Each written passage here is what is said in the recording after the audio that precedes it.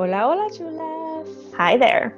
We are experts in intuitive eating for on again, off again chronic dieters, and we are here to help you take the guilt and stress out of eating so you can become the first in your family to break the diet cycle, just like we are in our families. We want you to be who you are without food guilt. Be sure to follow us on Instagram. No More Guilt for Melissa and Your Latina Nutritionist for Delina. Are you ready? Let's break the diet cycle. Hola, hola, chulas. Hi there. All right, everyone. We are so excited to have Taylor here. She is amazing, and I've known her not in person. I feel like I don't know a lot of people in person anymore. Like, everyone is just virtual. But I've known her for a few months now. And we were in a mastermind group together. That's kind of like how we met, but she is super cool. I ask her all my vegan and vegetarian questions because I'm still like trying to learn, coming from a family that does not understand veganism. I feel like Taylor's my go-to person, so I'm excited to have this conversation because I want to learn. I know that so many of you want to learn, and I'm just super pumped for this. Amazing. I'm excited too, Taylor. Will you tell us a little bit about yourself and your background, how you found yourself in the space that you are? Sure. Hey, everyone. I'm Taylor Wolfram, registered dietitian, nutritionist. I am in Chicago, Illinois. I have a private practice that's all virtual right now due to COVID. Helpful. But under normal circumstances, I still see some people virtual, but I also would see people in person. In the city. So yeah, I have been vegan myself for over a decade. So long before I became a registered dietitian, that was just a personal ethical belief and stance of mine. And then I've been a registered dietitian for 7 years now. And like most RDs, I did not start out in the health at every size, intuitive eating space. I didn't receive, any formal education about that as a part of, my academic, journey or internship or in any jobs I worked in. So like many of us, I had to do a lot of like self-education. And so I'd say it's been, I don't know, maybe 4 or 5 years that I've been in that space. And so for me, because I'm personally, vegan and have expertise in vegan nutrition as well, having studied that and researched that, it's a really great kind of niche within a niche to be able to combine the two and really help folks disentangle any sort of disordered behaviors or motivations that might be coming into play for people who identify as vegan or eating a quote unquote plant-based diet. I do work with people who aren't vegan as well, but I think it's really rewarding to work in that space because there is so much diet culture there, like everywhere, but it's just kind of like on another level in that space. And unfortunately, kind of the health focus and the fat phobic part of plant-based can seep into the ethical part of animal rights as well. Yeah. That's so beautiful. I know. I feel like that's a lot of the questions. You kind of like hit all the points that we want to hit today because a lot of the questions have to do with that. And so the first question that one of our followers asked was, how can you be vegan or vegetarian when struggling with an eating disorder or knowing that this can be a form of restriction that can be triggering? Yeah, that's a big question. Someone who's currently struggling with an eating disorder or is recovered from an eating disorder, anytime any food is quote unquote taken out of the eating pattern or the diet, whether it's for ethical motivations or not, it can be a slippery slope if there is already, that predisposition or kind of that, history there. So definitely working with your care team, of course. But I will say that it can be done. There are people who maintain ethical veganism throughout eating disorder treatment and recovery, and they're okay.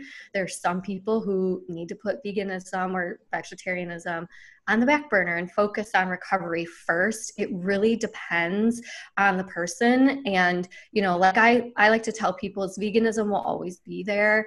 And, the animals who are trying to help through this, lifestyle and through this stance, they need us to be healthy. And so if we're thinking long-term, doing the most justice work for animals, it's okay to temporarily need to take a step back from that with your food in order to, heal yourself and make sure that your own physical and mental health is strong enough to be the kind of activist that you want to be. So I know that's not a clear-cut answer. It really just depends.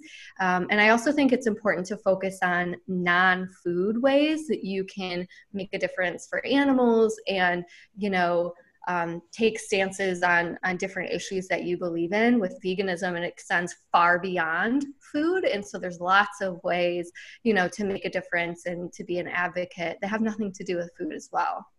I love that. Such a kick in the pants to black and white thinking too, right? Like it's not all the veganism or none of the veganism.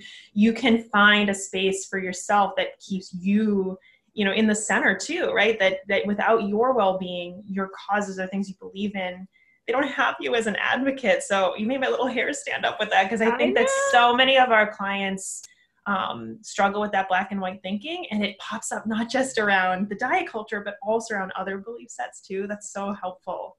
Yeah, I find that one other area of that kind of black and white thinking is, okay, you're either motivated, you're either vegan for ethics, or you're vegan for health. And it's like, well, a lot of people, they're really intertwined, and that can be really tricky, for people themselves and also for clinicians. Like, oh, I don't know, like they say it's for the animals, but clearly there's some disordered beliefs and behaviors here. And so that's really common. And for anyone who's struggling with that, I just want you to know, you're not alone. That's not your fault. We're all, trained and socialized into this, fat phobic white supremacist society that breeds these kinds of behaviors and thoughts around food in our bodies. And that is even magnified sometimes in the plant-based world. So, for anyone who's feeling shame about that, I just want you to know that, it's okay. And that, the first step is accepting that there is an issue and getting help for it. Yeah, it's really true. It's a lot of mixed things coming together. And so that's why I think working with someone like you, Taylor, must be so helpful, because people can have a chance to just put that out there, realign and recalibrate, where are these things coming from? Why do I want to pursue these behaviors? And kind of keep themselves in the center of the process. It's so helpful. Yes. And I think I love how you're able to say, I don't think I've ever heard someone who's vegan or vegetarian actually say it's okay. Like recover for, like, at least not me, like most, I guess maybe that's why I've maybe been always a little bit put off by the veganism and vegetarian world, where I feel like a lot of people that I met are like, either you do it or you're wrong, And I hear that a lot from a lot of people that I know personally, or clients. It is very triggering to think that way, that all black or white mentality. And so the next question would be, how do you deal with the fat phobia, healthism, especially when you want to be more vegetarian or plant-based and you're looking up recipes and you're seeing all these triggering comments or ideas? One of my clients actually asked this question because she was like, I want to eat more plant-based. My ultimate goal is veganism, but I'm afraid I'm going to fall back into my eating disorder, especially when I'm looking up recipes. Yeah, that's such a good question. And I mean, even outside of the vegan world, like it's impossible to avoid that kind of content, right? Like we talk with our clients about creating a safe space in their social media bubble and setting boundaries with family and friends and avoiding triggering content as much as possible. But there is a level of, resilience that we have to help people build, because unfortunately the culture isn't going to change overnight. And, that stuff is everywhere. So I totally feel for this person, and, they're not wrong. There are so many, whole foods, plant-based, oil-free, whatever recipes out there that even in the title are inherently just diety and even like pins on Pinterest and the kind of catchy phrases that they use. And so I think the first step is learning what diet culture is, how it's sneaky, all the little ways that it can manifest, so you can really be a good kind of detective, right? And so like your little diet culture alarm is working well, and learn how to like sort out, the safe stuff from the not safe stuff, but also continuing to like refine, who you're following on social media, maybe rather than just Googling vegan recipes, getting to know a few, recipe developers who are vegan, who don't push any of that kind of stuff. And I'm happy to share. So I think really getting to know folks out there who do put out really great content without a side of, weight stigma or diet culture is so important. And a big part of that too is trying to follow diverse vegans. Unfortunately, like a lot of things, it's dominated by thin white people, heterosexual, cisgender, all the things. And so it takes a little bit of digging to find people who are more diverse and are eating different foods and have different viewpoints. And those people are out there too. And so I think, not only just trying to find like the anti-diet vegan recipe bloggers, but make sure that you're following a lot of different people so that the only messages you're getting aren't, from like the plant-based doctors or like juice gurus and just weird wellness coaches on the internet. I think we're all conjuring up the same image. It's like a cloning of the same people on social media. So if there's anyone out there who's a budding blogger and you are a diverse person practicing non-diet culture, veganism, or vegetarianism, Taylor has made a call to action. We need your content. Okay. Let us know if you develop that blog. Amazing. We need it. Yeah. We do. It's really challenging for people to find just the information. Who is that one blogger who just went like exploded on TikTok? Oh my God, I can't remember her name. She's all over my Facebook now. She made like her video. I think the one video she made, it was like carrot, like bacon carrots or something. Okay. I don't know. Of course, now I'm rambling. I can't remember her name. Oh my God. Okay, but like I actually follow her. Actually. And I'm like, her food actually looks really, really good. Like it's not what I think of when I think vegan. And it makes me want to try these things. So yes, for sure. Diversify your feed in every single way possible.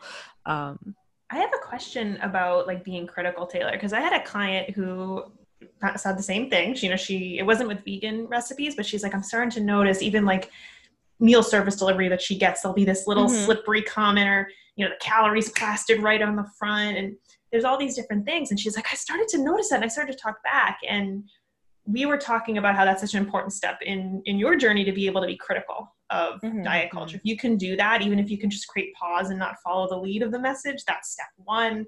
Step two is actually talking back and creating relief. And three is creating relief.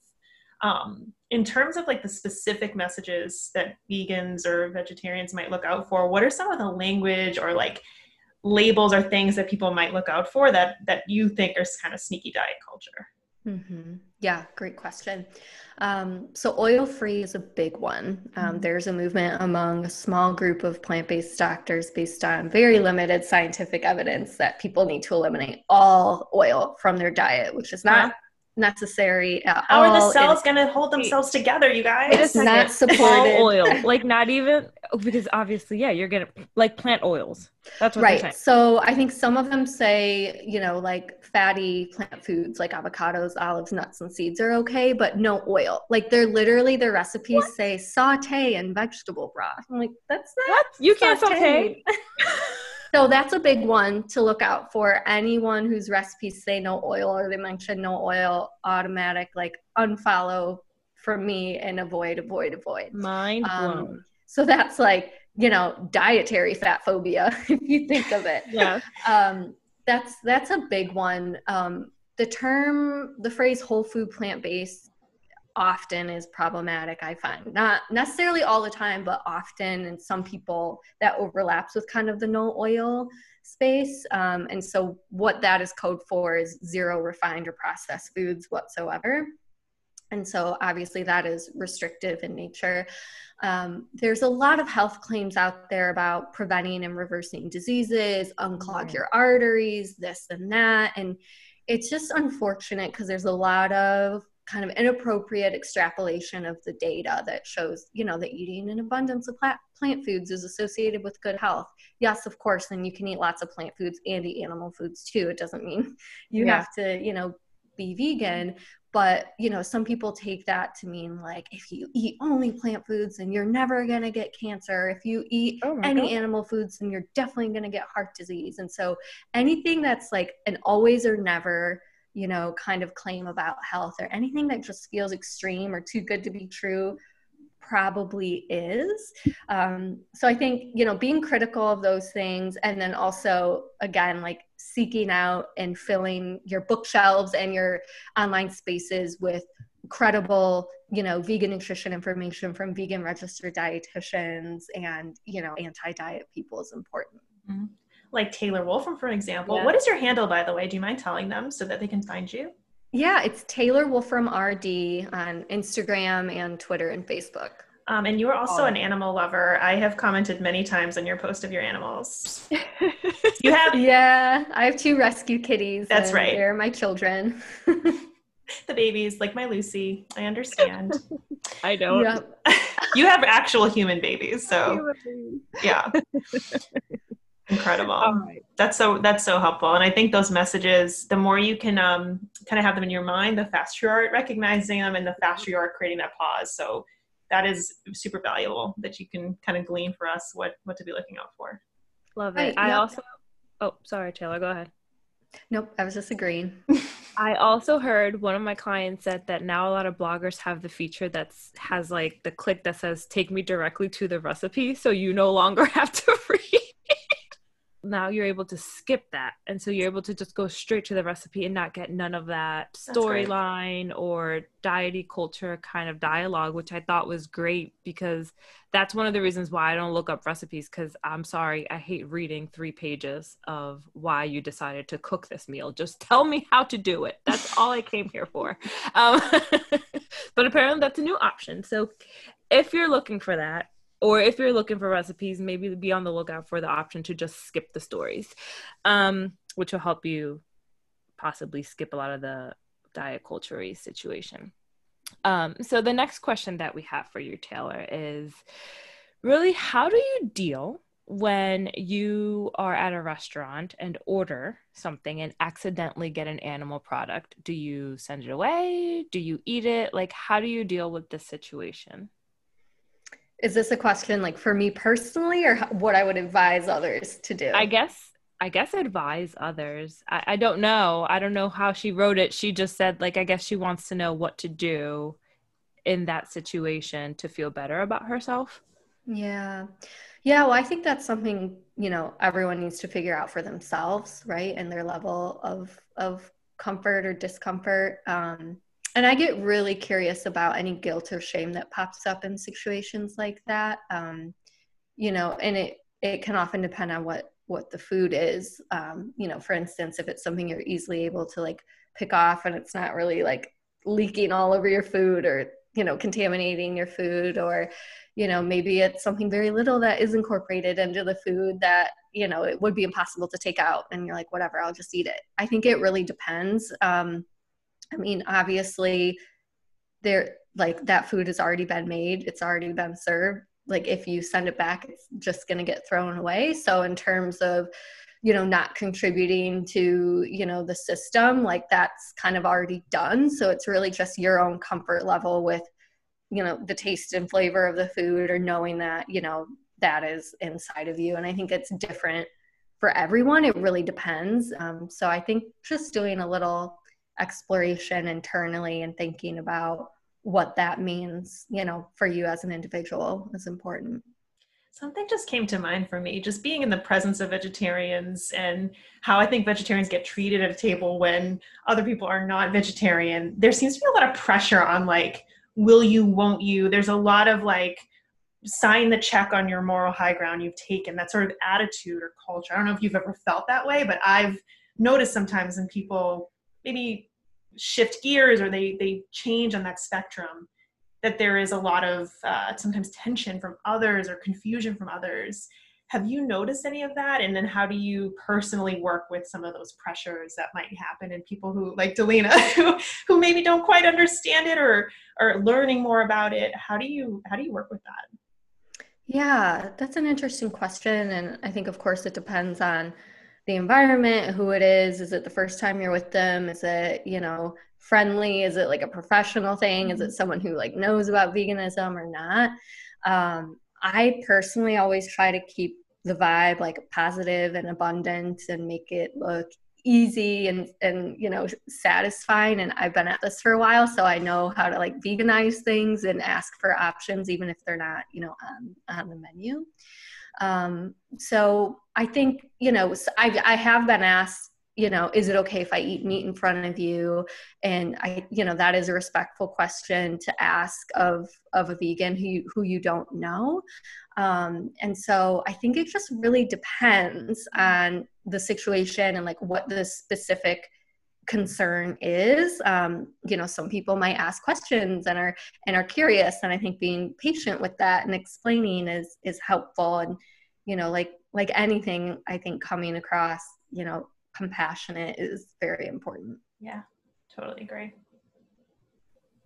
Awesome. Okay.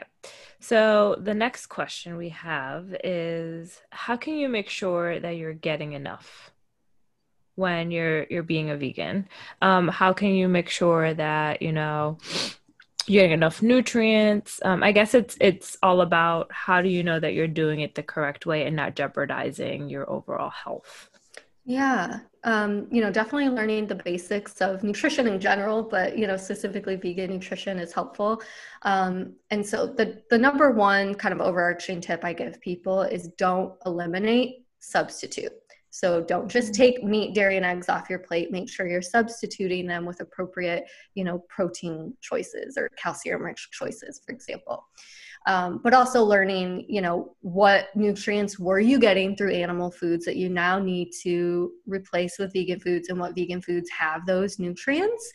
And also not forgetting fun foods, right? And vegan versions of your favorite play foods, whatever that is, like pizza, donuts, cookies, all that fun stuff, which, I mean, it's amazing how many options are available these days, even in, just regular grocery stores in small towns. It's incredible. It's more accessible than ever, which is awesome. But I do want to give a plug too to my favorite vegan nutrition book that I recommend to clients as well as, other like health professionals who are interested. It's called Vegan for Life. It's written by two vegan registered dietitians, Jenny Messina and Jack Norris, who have both been at this for decades. They're super evidence-based and awesome. And they go through kind of all the nutrients and explain like how to get them without any like weird, crazy, like sensationalism or health claims or, no oil. Like they're very reasonable. And they also have like a little plate graphic similar to my plate that is for vegans that shows, of course, like here's your fruits and veggies, but here's your legumes and nuts and grains, and here are the calcium rich, choices and things like that. So that's where I would direct folks to get credible information that doesn't come with a side of diet culture. I'm also working on an e-course, like an anti-diet vegan nutrition course, because nothing like that exists, that will deliver like the nutrition essentials as well, but also tips on like meal planning and prepping and going out to eat and stuff like that. Because unfortunately, like we talked about earlier, just Googling for this stuff is going to bring up so much misinformation, harmful information, and then it's on you to sort through it. That's incredible. Oh, I'm so excited to hear about your course. Registered dietitians are doing some amazing things. I'm so excited about that. That's great, Taylor. Thank you. Excited. Maybe I want to take it because I'm like, crap. It sounds like you might need it, just to be honest with you. I do. I think really you need to go through Taylor's. Yeah. Okay. We're going to set you up. Something. I'm going to get this book. Okay. But the other question that we have here is, and I guess I also want to know this, like, how can we be more plant-based or vegetarian? How can we add more of these foods to our diet if we're not ready to be full-blown vegan or vegetarian? Yeah, I love this question. And I mean, not just like from a vegan angle, but just, thinking of how can I enjoy more foods? Like I always talk to my clients about an abundance mindset, right? And veggies are something that are just so like almost co-opted by diet culture. And I'm sure you all have had clients that are kind of like scarred from certain veggies or like salads or things that they forced themselves to eat when they were dieting. And then they need like a break from it because they have this like trauma associated with it. So learning to enjoy plant foods and veggies in an abundant, tasty, desirable way. Number one, don't force yourself to eat anything that you hate, right? It's all about eating foods you enjoy that help you feel good, nourish mind, body, and soul. And that might include learning, new ways to cook veggies or grains or beans if you're not familiar with them. So I think, coming at that from a fun kind of point of view and looking at it as trial and error and trying, different ways of cooking, different spices, different recipes, and just experimenting and having fun and focusing on what tastes good, what feels good. Maybe there's a cool blogger whose recipes you want to try or a cool cookbook you want to make your way through. But also being cognizant, do any sort of restrictive thoughts come up along the way? And that's important to be mindful of. Amazing. Adding in, that's always the mentality. What can I add in? And also the language you use too about when you're talking about the cookbook of like substitution is also in the realm of adding in, right? So either a neutral swap for these foods or actually adding more is bringing you away from restriction and diet culture versus I'm going to cut out these foods and then stay in this place of scarcity, which is honestly going to drive the diet cycle and rev it right back up. Mm-hmm. Yeah. And I think it's different for everyone. Like some people are totally fine, doing like the meatless Monday thing, right? Mm-hmm. Or I'm going to do all my lunches, I'm going to do like vegetarian or whatever. But for some people that might feel like too rigid or strict. And so I think it really just depends. It might be helpful to start for some people with more of those kind of like meat-like alternatives, rather than going like straight for like the whole food kind of plant-based thing. So it doesn't feel as like extreme of a switch or like it is restrictive at all. And it really just depends on that person's history with dieting or restriction. So it really is individualized. Awesome. I think I remember back when we were going to the office as normal and things like that, I definitely used to try to eat more vegetarian lunches. And I loved it because I got to try out so many different places in Philly that offer vegetarian or vegan options. I don't know if you've heard of Hip City Veg. They're in our area and it is amazing. It's probably one of my favorite places and it's vegan. And I think that again, people associate this word with like, oh, it's vegan. It must not taste good. That's what I hear a lot. And I'm like, no, you should really go to Hip City Veg. It's really good. Yeah, I remember when I was in Philly for Fancy, I didn't have much free time, but on my way to the airport when leaving, I made sure to stop and get a vegan Philly cheesesteak on my way out. Yes. I mean, there's so many options. It doesn't just have to be like, people think of it as like quote unquote rabbit food, right? I mean, like I said, I've been at this for a while and the options now are incredible. Like I personally don't like have any cravings or feel like I'm missing anything. There's a lot of privilege that goes into that in terms of what I'm able to, have access to and afford. But you'd be surprised at how much tasty vegan food there is out there and how many alternatives there are at the grocery store too. You seem to lead with satisfaction though, that even that I love that mindset of like, I'm in Philly, I'm in this place, I want to experience the thing that I heard about and honor this time here. I'm going to go find a Philly cheesesteak my way. That mindset is such a nice role model for all listeners, Taylor. Like if you're somewhere and you want a food, maybe it's vegan, maybe it's vegetarian, maybe it's this or that, whatever your belief set is, you can create satisfaction when you have that mindset. It's just asking for it. So that is such a powerful example. Yeah, definitely. And also, satisfaction when we think of what helps us feel satisfied is, protein, fat, fiber, flavor, salt, spices, all these things. And, thinking of like a vegan Philly cheesesteak, like that was full flavor, that was full fat, that was like full sodium. It doesn't have to be like, oh, well, it's just like nuts is the cheese. And then, I don't know, a piece of, for example, carrot bacon for like the meat. Like, no, it was seitan, and it was like really good cheese. And, you know, it doesn't have to be synonymous with like the low fat, quote unquote, healthy version of things. You know, even among vegans, there's a wide variety of dietary patterns.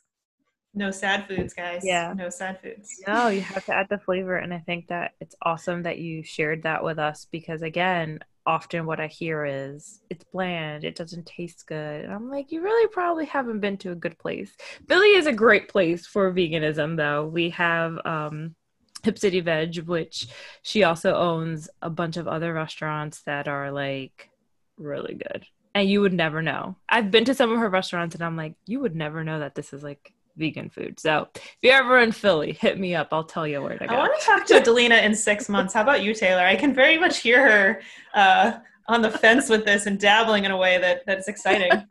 I am in my area now. There isn't a lot, so it's hard to get like takeout and things like that in at least that flavorful as like when you're in Center City, Philly, and have all those options. So yeah. But I'm sure a lot of other, like you said, it's just so normal now. Everyone has that option at least. Right. And it doesn't have to be from like a vegan restaurant, right? Yeah. I mean, especially like global food, like Thai, Indian, Vietnamese, like there's so many options like that naturally, like because a lot of cultures outside of, you know, modern day America, like are kind of based on plant-based foods. And so there are so many options out there at restaurants that you probably already go to. Yeah, I love that because that's something that I share a lot with my clients too. I'm like, you do notice that like a lot of the stuff that you like that other cultures eat are also plant-based. So don't be afraid of trying other cultures. I think especially with me, I think people think I'm just married to like Hispanic foods or Latino foods. And I'm like, no, I love all food. And you can also love all food too. It's okay. Try different things. So true. Alrighty, Taylor. So that is all the questions we had for you. Do you want to leave us with anything? Share where they can find you. I know that you said you wrote a blog recently that kind of explains a lot more of this, and we're definitely going to link it in our show notes. But tell us where everybody can find you. I know you shared it earlier, but. Yeah, thanks. My website's taylorwolfram.com. And there's a little bar right at the top of my homepage to get like a vegan intuitive eating freebie. And that'll also put you on like my vegan email list. If anyone is interested in that vegan nutrition course, then you'll get updates there. And the blog post that I just published is on veganism and eating disorders. And I'm not an eating disorder specialist, but it's, you know, something that I care about. So I was really grateful to be able to interview several health at every size, eating disorder, dietitians and therapists who are vegan themselves or have expertise in veganism. And it was just great, you know, to chat with them and to bring their expertise to light. And, you know, it's got, you know, just information about the overlap, you know, does veganism put you at higher risk for eating disorders or not? What does the research say? What happens if you are vegan and have an eating disorder? Can you go to treatment? Do they allow that? So there's a lot of helpful information there for anyone who's curious about that topic. Awesome. I am so glad you do what you do. It's really incredible and so needed. Thank you for being a voice in a space that honestly hasn't really existed, I don't think, up until you and colleagues like ours have started leading the way. So thanks, Taylor. Yeah, no, that means a lot. Thank you. I appreciate it. Thank you. Another episode complete. I'm loving getting to know our guests. How about you? Me too, because I just love having other people around. Things are getting pretty lonely, you know. This quarantine life. It's just like I just need human interaction. I said that to someone the other day, like, where was I? I went to the dentist and I was like, it was really nice to like talk to a semi-stranger. I don't know. I haven't talked to like strangers in a long time. It's been just the inner circle of trust. I know. I think a lot of us are craving that, which makes me very curious about your group offer, Delina. What's been going on? Because I see you on Insta promoting this for the Chulas. What's happening in your group offer? Yes. So my groups are 6 weeks, and it's really an intro to intuitive eating, right? So what I notice is that a lot of the chulas I work with maybe haven't really heard of intuitive eating before, just have a lot of questions about it. So this is just a 6-week group where we just dive into the principles of intuitive eating. It's really kind of like wetting your feet in a sense when it comes to intuitive eating, and actually really understanding how we're going to apply it to our culture, and how we are going to try to live a life like this, right, in every day. And so it's just 6 weeks. We meet weekly. We have a Facebook group, and in the Facebook group, we chat, and I post weekly videos, and we have weekly discussions. And so it's super quick. But then we have an alumni Facebook group where the chulas that have kind of done this 6 week with me can then move on and still kind of have the support from one another. And it's really just a great community because everyone is at different levels, but everybody's supporting one another. And so it's just a great way to keep the conversation going after the 6 weeks are over.